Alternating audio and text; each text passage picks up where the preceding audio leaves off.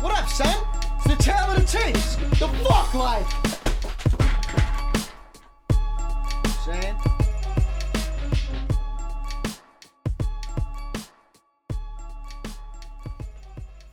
Alright, Tale of the Tapes, Season 2, Episode 57.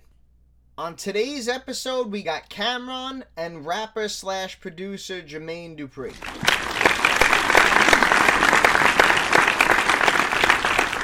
So, first and foremost, before I get into any of my opinions or predictions on either of these artists, I gotta give a shout out to my man Paul, who's a huge Cam'ron fan. That's Paul Turgeist to you listeners out there.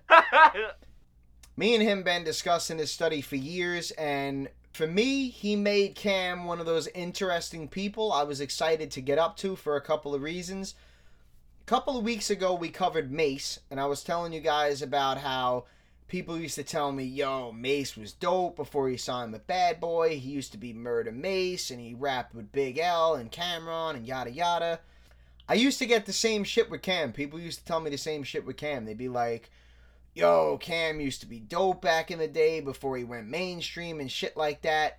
Now, for me personally, I was never a huge Cam'ron fan, but the first Diplomatic Immunity album is one of my personal top 25 favorite hip-hop albums of all time. So again, I was not only intrigued by what people told me about early Cam, which I personally was relatively unfamiliar with for the most part, aside from like a song or two, but I was also super excited to not only listen to one of my favorite albums of all time, but to see how it scored. And last but not least, of course, I was super intrigued to do Cam to see how one of my man Paul Ligamus faves did in this study.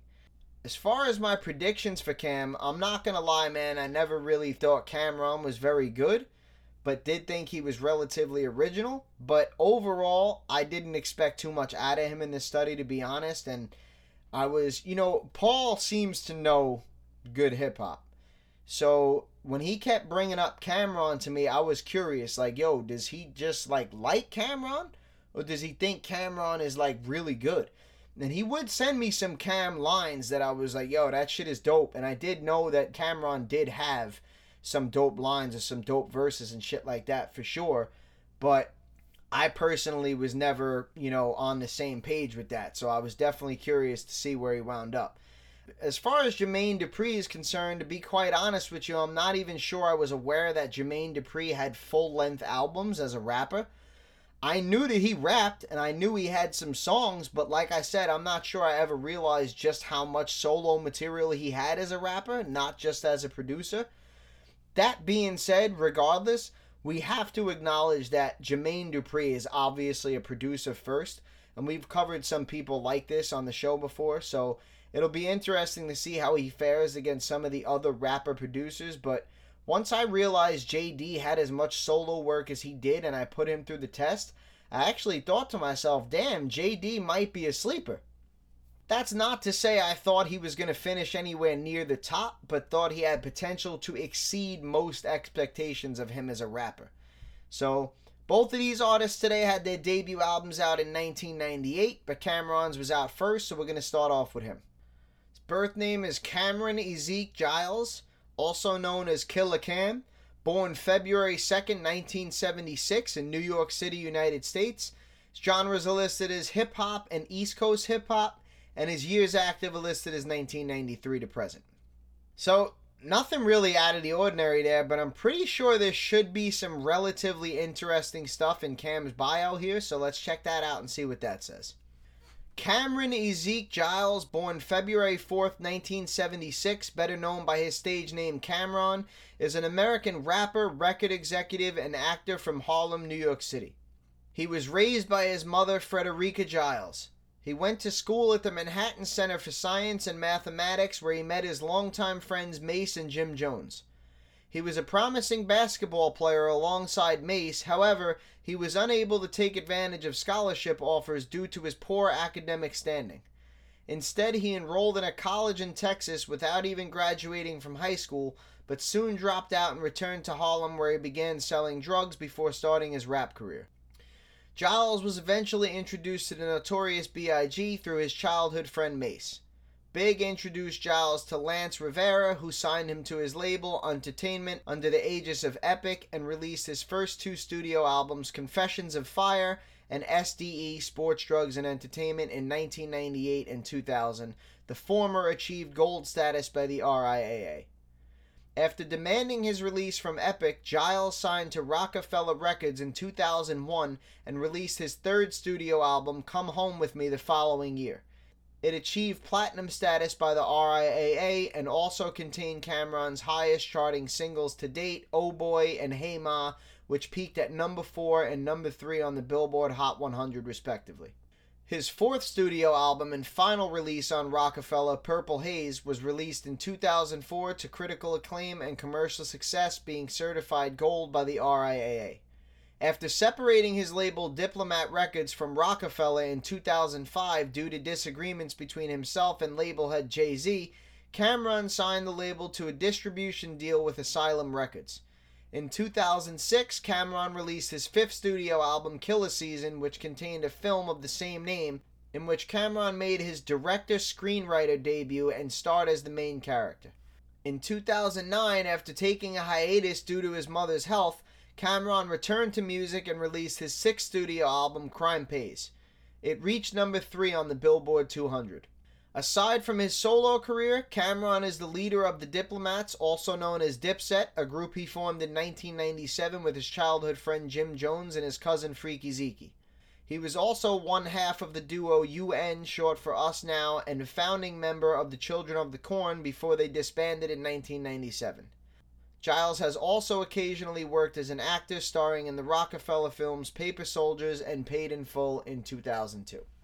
So like I figured, some interesting stuff there for Cam'ron. So we spoke about Mase not too long ago, and I know Cam'ron and Big L were brought up because of Children of the Corn, so here we find out not only was Cam'ron childhood friends with Mase, but they played basketball together, and Cam was obviously a promising prospect who chose to go a different route, so interesting stuff there. Makes you wonder what would have been had Cam made some different choices.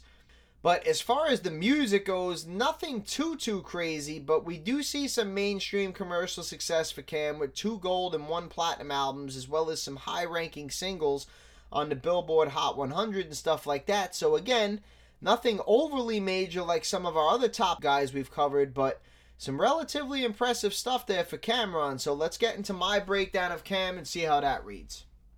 When I first started listening to Cam, I was taken away by some of his technical skills. Although most of his rhymes were random in general, I did not realize just how good he was with multisyllabic rhymes. Although he did lose his flow at times, he showed a good ability to keep a topic throughout a song. As time went on, it started to become more clear how one-dimensional Cam'ron was. He was mostly focused on the amount of syllables rhymed in every song, and it caused for too many weak lines and reaches. It was almost as if he was trying too hard and was willing to say things that quite frankly didn't make much sense at times, weaken the line, or even essentially just make up his own words in order to make more syllables rhyme. Cam climbed to above average lyrically quickly and stayed there throughout, as he was never really able to switch gears and take it to another level without sacrificing one thing for the other. Killer had a pretty large catalog and registered 18 albums in total for scoring. 7 solo albums, 6 solo EPs, 3 albums with Dipset, and 2 collaboration albums with Vado. Of those 18, 2 were classics, another was a borderline classic, 7 were great, and the remaining 8 were good albums. Not even a single average album through 24 years, but it does need to be noted that both classic albums were Dipset albums, as Cam didn't have any solo classics.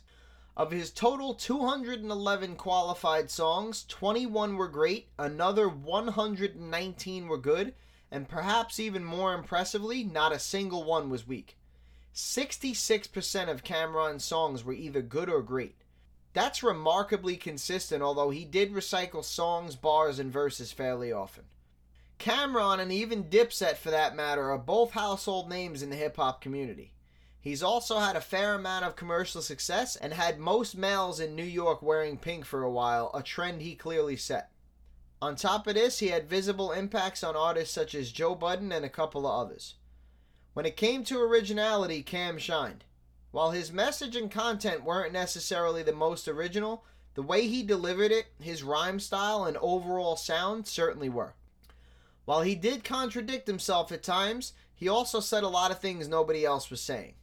When it came to image, Killa may have worn typical brand names and big jewelry, but it always seemed to be in a unique custom fashion. So sounds like pretty decent stuff there for Cam'ron in general, so let's break down the math and see where Killa winds up. Lyrics, he gets a 6, and like I said, I mean, Cam kind of, on Cam's first album, he started going, and I was like, oh shit, he's above average. Okay, he's a 5.5. Okay, he's a 6. And I was like, yo, we got 17 fucking albums left. Cam is nice, bro. Now, the way that Cam got there so quickly was pretty much solely and strictly based on the amount of syllables that he was able to rhyme very consistently. But as time went on, I started to see a lot of other things from Cam, and I don't mean that as far as his versatility is concerned. I mean it in quite the opposite way, actually. So it got to a point where Cam didn't even really seem like he cared what he said anymore.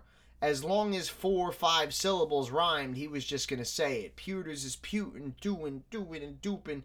And it was just, and I'm not trying to make fun of Cam or be a dick, because again, Cam was very good with multisyllabic rhymes. I think that he just got stuck and got this kind of tunnel vision where it was like, well, fuck if I have any dope lines. Fuck if anything makes any sense. Fuck everything. As long as at least 4 syllables rhymes, we're good to go here. This is an awesome song. And it's like, it's not really that easy, Cam. Like, you gotta show an ability to do some other things. That's not to say that Cam couldn't do anything else, but for the most part, he was just always trying to rhyme a lot of syllables. Now, there have been other artists that have climbed higher where their main objective was to rhyme a lot of syllables too. But there's differences here. There's other guys like MF Doom and people like that who I believe actually got the exact same lyrical score as Cam'ron. Very similar in the sense that, yes, a lot of syllables rhymed, but they didn't care how they got there. They would just say anything just to make the syllables rhyme. Then you have other people like Sean Price and Kool G Rap and certain people like that that were also very good with multisyllabic rhymes, but they didn't have to say things that didn't make sense to get all the syllables to rhyme. They were still able to make sense and make all the syllables rhyme. Then you have people like Eminem and stuff like that who are doing everything. They're making all the syllables rhyme. They're using rhyme schemes. They're making perfect sense. Their bars are leading into each other. They have dope punchlines in the mix of all these syllables. Now, again, this is things that Cam was able to do in spots. I'm not saying Cam didn't have any dope lines and just his syllables rhyme. That's not what I'm saying. What I'm saying is, for the most part, you can see where Cam's focus and emphasis was. And again, for the most part, the other aspects of what he was saying took hits sometimes just to make a lot of syllables rhyme. So, was Cam dope with multisyllabic rhymes? He was. Was Cam an above average lyricist? He definitely was. Did Cam have the potential to probably be an even better lyricist? I think he did. But I just think that Cam got stuck in tunnel vision and got very one-dimensional. Now, I don't want to put things on Cam. Maybe he wasn't capable of more. I don't know. But Cam definitely had some skills lyrically. It's just that he never got to that point where he took it to another level where I was like, oh, damn, okay. We're dealing with one of the best lyricists ever here. So, he winds up with an above-average score of a 6 there lyrically. Albums, he gets a 5.37 with 2 classics, and a couple of things here. First of all, that's a very solid album score, especially considering the fact that Cam has been out for 24 years and registered 18 albums for scoring. So to get that high of a score and be that consistent throughout a course of 24 years and 18 albums is impressive by itself. To have the 2 extra points for the classic albums on top of it is, you know, a little cherry on top and is even more impressive and is obviously going to help him out mathematically at the end of the day. But again, I do feel like it is important and valid to point out that those 2 classic albums were both Dipset albums, and that's not me trying to shit on Cam, but again, when there's 18 albums and I believe 14 of them or so were solo because there was the 2 Dipset, the 2 with Vado, maybe it was 12, 13, 14, somewhere around there. It's like you had ample opportunity to create a classic album on your own and you couldn't. Or, well, maybe I shouldn't say you couldn't, you didn't. Now again, this is not coming from me saying, oh, well, I just enjoyed the Dipset albums better. We're talking about technicalities here. So when it comes to technicalities, when it comes to syllables rhymed, metaphors, similes, dope punchlines, flow, rhyme schemes used, all these things, topics kept, original song topics, stories with crazy twists and endings in them, just on and on and on.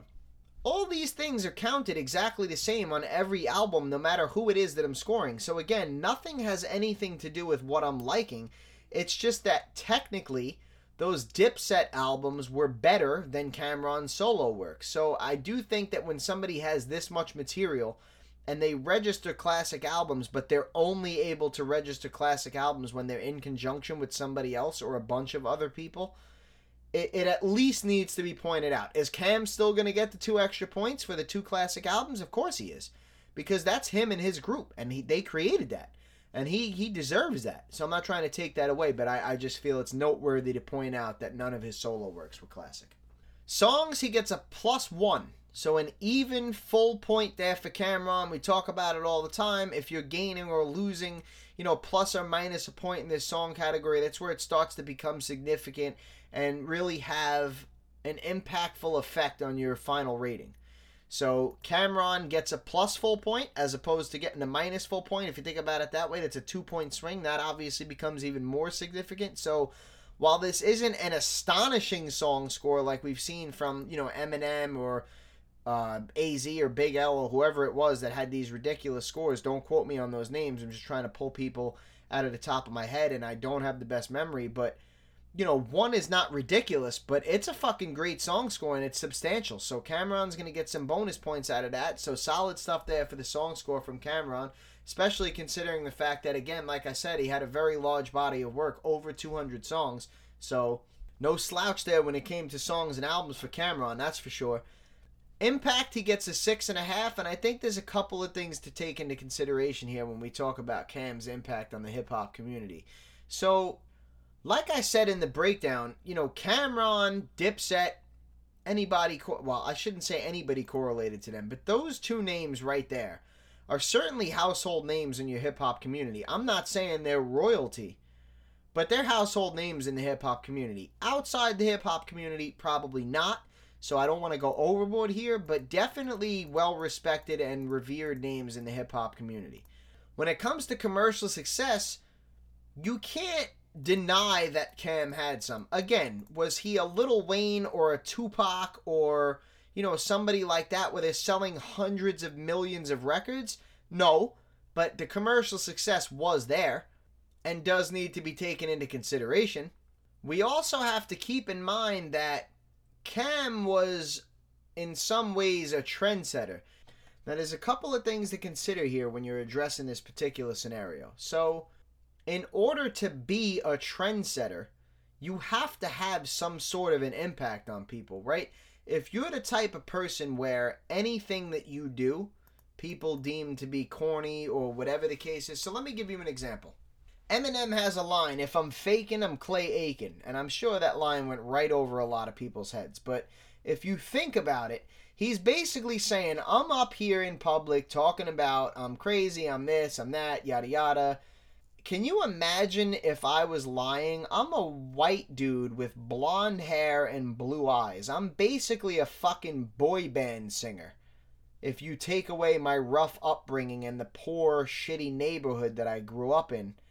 If I'm faking, bro, I'm basically just Clay Aiken. I'm some blonde-haired, blue-eyed, soft-ass singer just walking around pretending to be this hard rapper, right?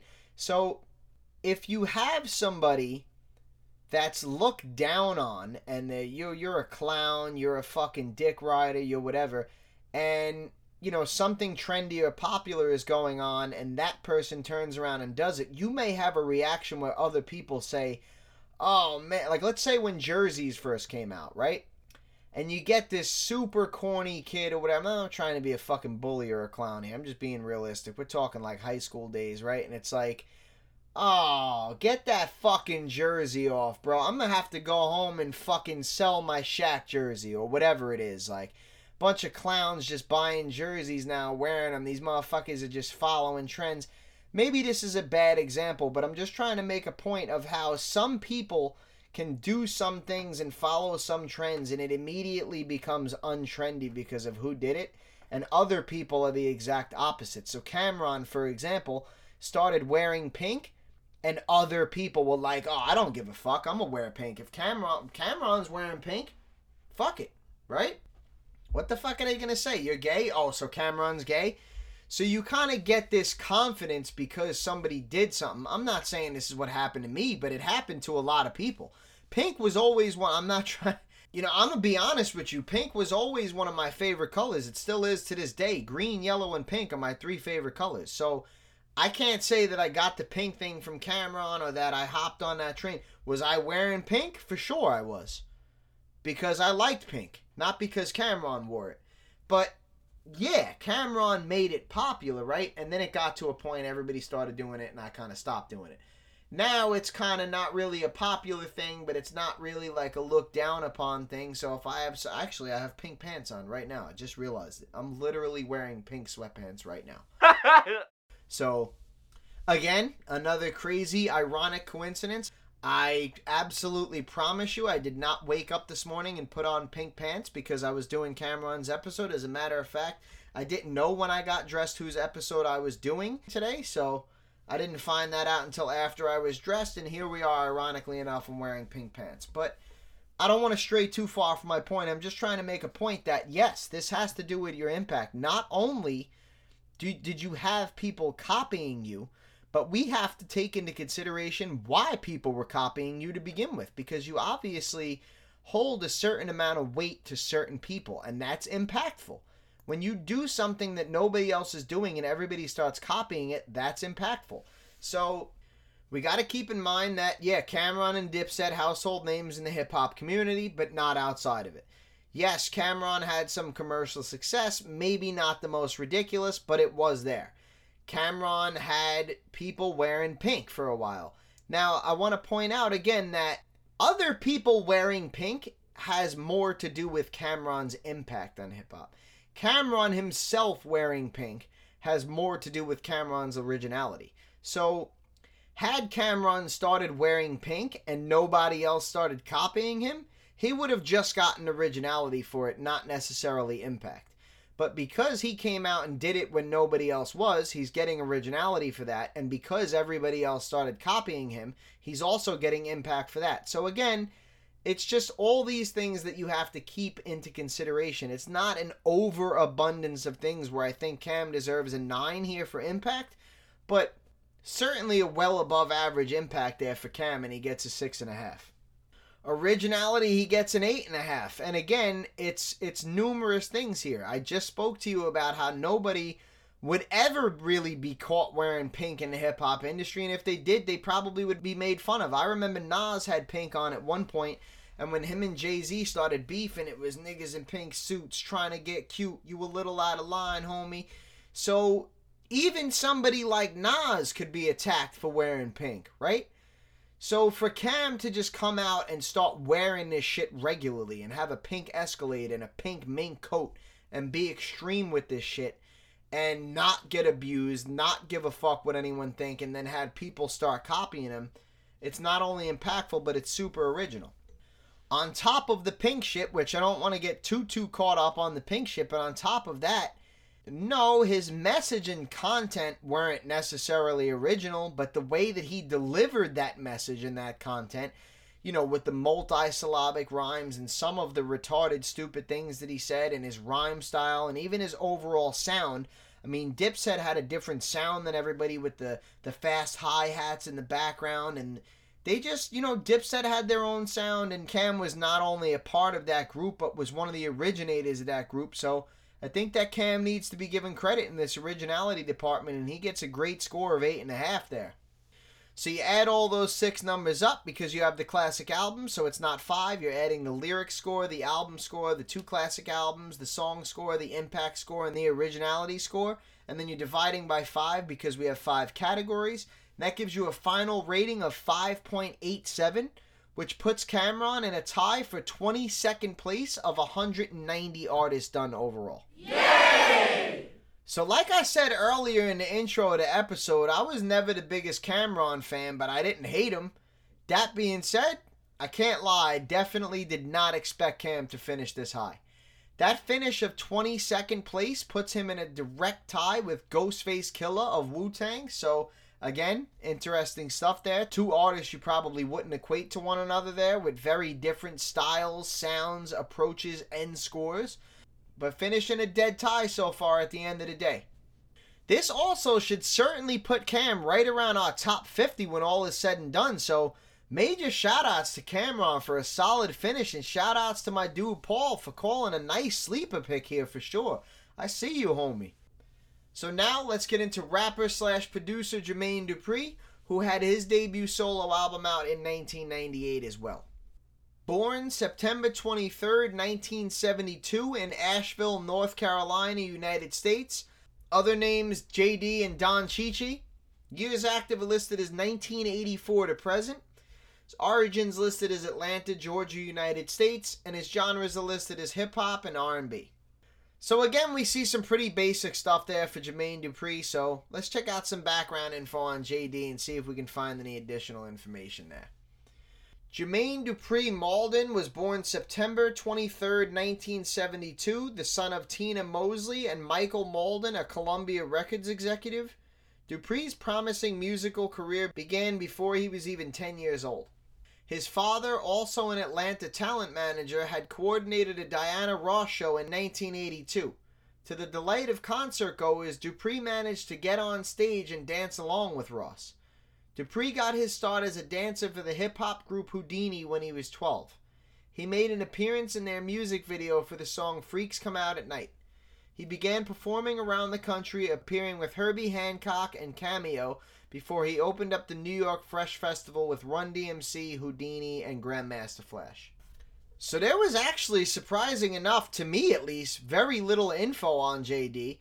I had to dig pretty deep to even find what I found, and even that wasn't anything too overboard, but we do see that JD seemed almost destined to be in the music business. Between his father being a record exec and him dancing with Diana Ross and stuff like that, all by the age of 10, it's pretty clear that the stage was set for this man at a pretty young age. So let's get into my write-up of Jermaine Dupri and see if any of that translates into a strong finish.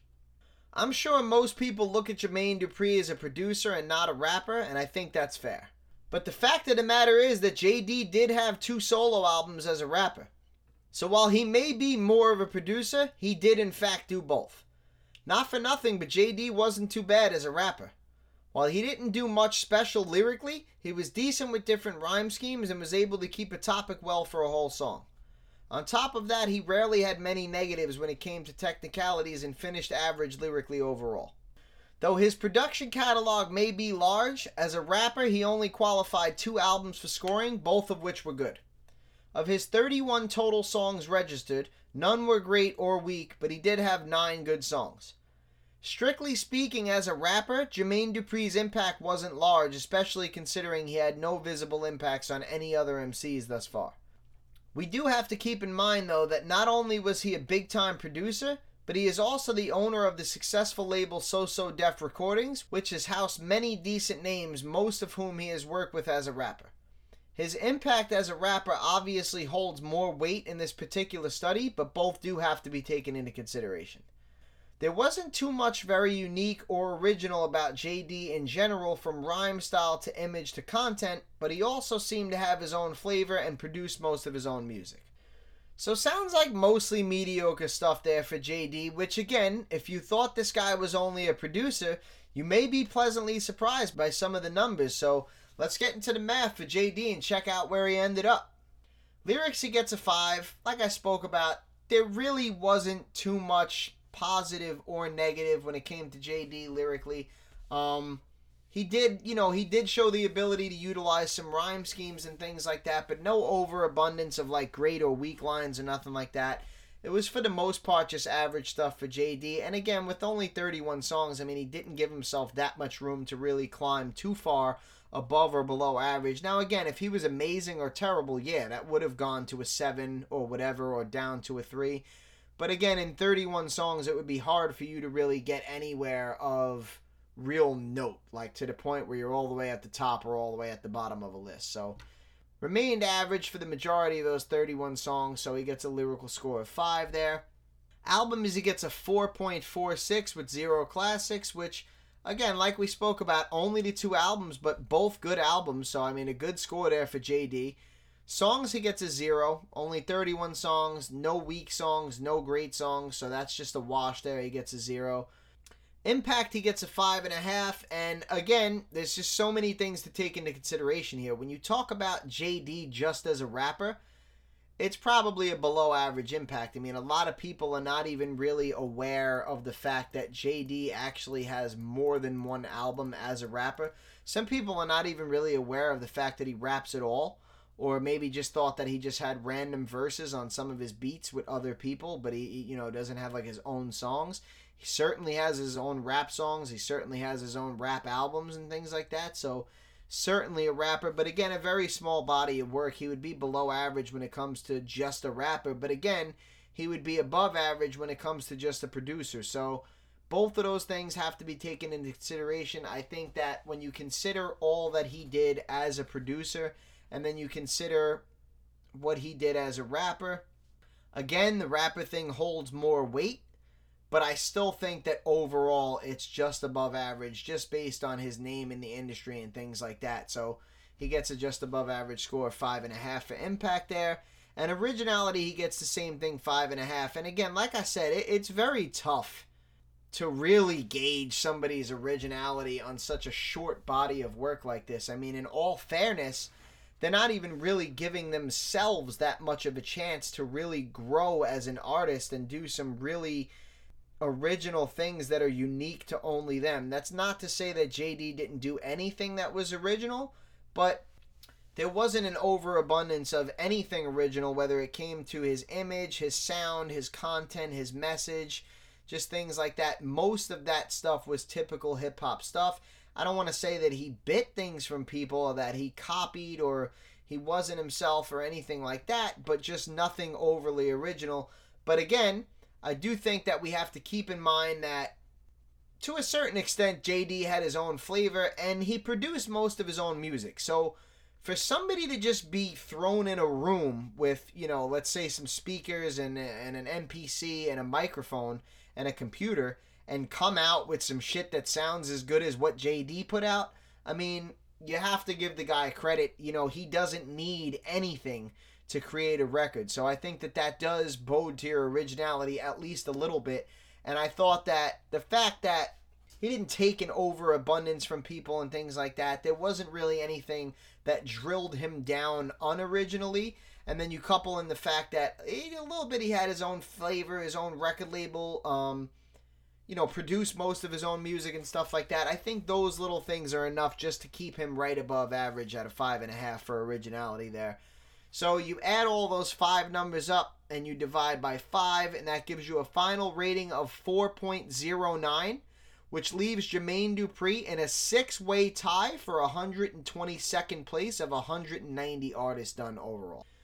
So, is that a great finish for JD? Certainly not, but it's also not a horrible one, and considering this guy was much more of a producer than a rapper, and much more successful in that end of the spectrum, the dude only managed to drop 2 hip-hop albums as his side hustle and still finished not that far back from the halfway mark. So again, it's nothing special, but we gotta give these rapper/producer guys some credit where they're holding their own with some of the big dogs in a field that really isn't even their own. 4 of the 5 people he's in a tie with have been covered, so I will reveal those names, but not the one that we haven't covered. 4 of those 5 people he's tied for 122nd place with are Salt and Pepper, MC Shan, and Big Syke of the Outlaws. If most of these rappers that are ahead of JD were asked to make a production album, it would probably pale in comparison to Jermaine Dupri's rap albums. So just try to keep that in perspective, and let's give JD some of the credit that he deserves here. So now we're going to get into our list, and we're going to start off with our top 10% overall so far.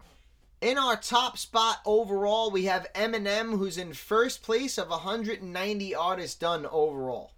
Directly behind him in second place, we have Jay-Z. Directly behind Jay is Big Pun, who's in third. Directly behind Pun in fourth is Vinnie Paz of Jedi Mind Tricks. Directly behind him is AZ, who's in fifth. Directly behind him in sixth is Big L. Directly behind L is Nas, who's in seventh. Directly behind Nas in eighth is Method Man. And a couple of slots back from him is Black Thought of the Roots, who's in 10th. Directly behind him in 11th is Killah Priest. And directly behind Priest, we have a three-way tie between Tupac, Biggie, and Jadakiss, who are in a three-way tie for 12th place. Behind them in 15th, we have DMX. Directly behind him in a tie for 16th place, we have Pharoah Monch and Just Allah of Jedi Mind Tricks. Behind them, we have KRS-One, who's in 19th. And directly behind him, we have Rock of Helter Skelter, who's in 20th place of 190 artists done overall.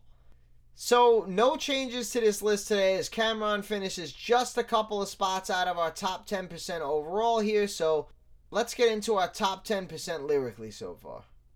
In our top spot, we have Eminem, who received a lyrical score of 9.5.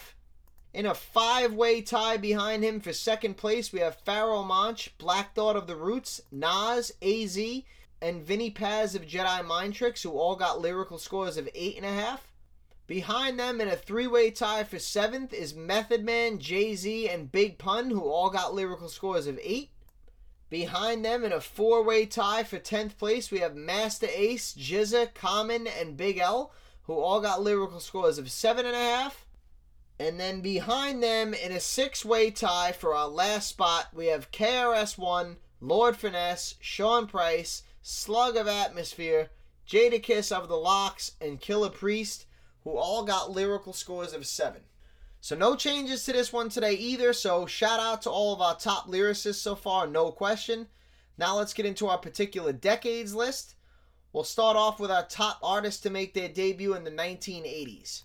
So your top 5 artists to come out in the 80s are KRS-One, Slick Rick, Rakim, Rev Run of Run DMC, and LL Cool J.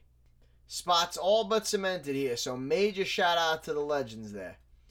Now let's move on to our 90s decade. Your top 5 artists to come out in the 90s are Eminem, Jay-Z, Big Pun, Vinnie Paz, and AZ.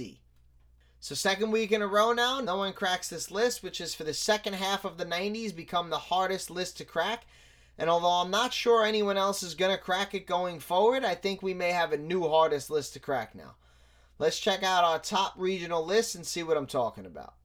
So we're going to start off in our East Coast. Your top 3 artists to come out of the East Coast thus far are Jay-Z from Brooklyn, New York, Big Pun from the Bronx, New York, and Vinnie Paz from Philadelphia, and Vinnie Paz of Jedi Mind Tricks from Philadelphia, Pennsylvania.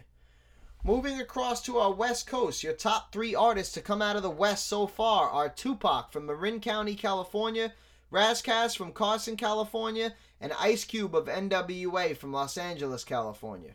Moving down south, your top 3 artists to come out of the South thus far are Lil Wayne from New Orleans, Louisiana, Andre 3000 of Outkast from Atlanta, Georgia, and Big Boy, also of Outkast and also from Atlanta, Georgia. Moving over to your Midwest, your top 3 artists to come out of the Midwest thus far are Eminem from Detroit, Michigan, Proof, also from Detroit, Michigan, and Common from Chicago, Illinois. So, none of our artists able to crack any of these lists here today, and what I was referencing earlier is this top 3 artists to come out of the East Coast. I gotta say, right now, man, I'll be pretty surprised if anyone at all cracks that list going forward for the entire remainder of this podcast. So, crazy, crazy stuff there. Nonetheless, I certainly want to give a shout out to everyone that's on any of these lists here today. Well deserving of a spot, so major shout out to all of these artists on here doing their thing, both past and present. If you'd like to see any of the lists in full, you can give the Facebook website a visit at www.facebook.com/Tale of the Tapes podcast. You can also give the host website a visit at www.anchor.fm/Tale of the Tapes. Both of those links are spelled completely normally. Please do your boy a favor and hit the support button on the host website. I greatly appreciate that. And that's a wrap for today's episode. Next week, we'll be covering Cannabis and the hip-hop duo Black Star, which consists of Mos Def and Talib Kweli, both of whom made the cut, and I promise you, this is definitely not an episode you want to miss. Trust me. Tale of the Tapes. Peace. Tale of the Tapes.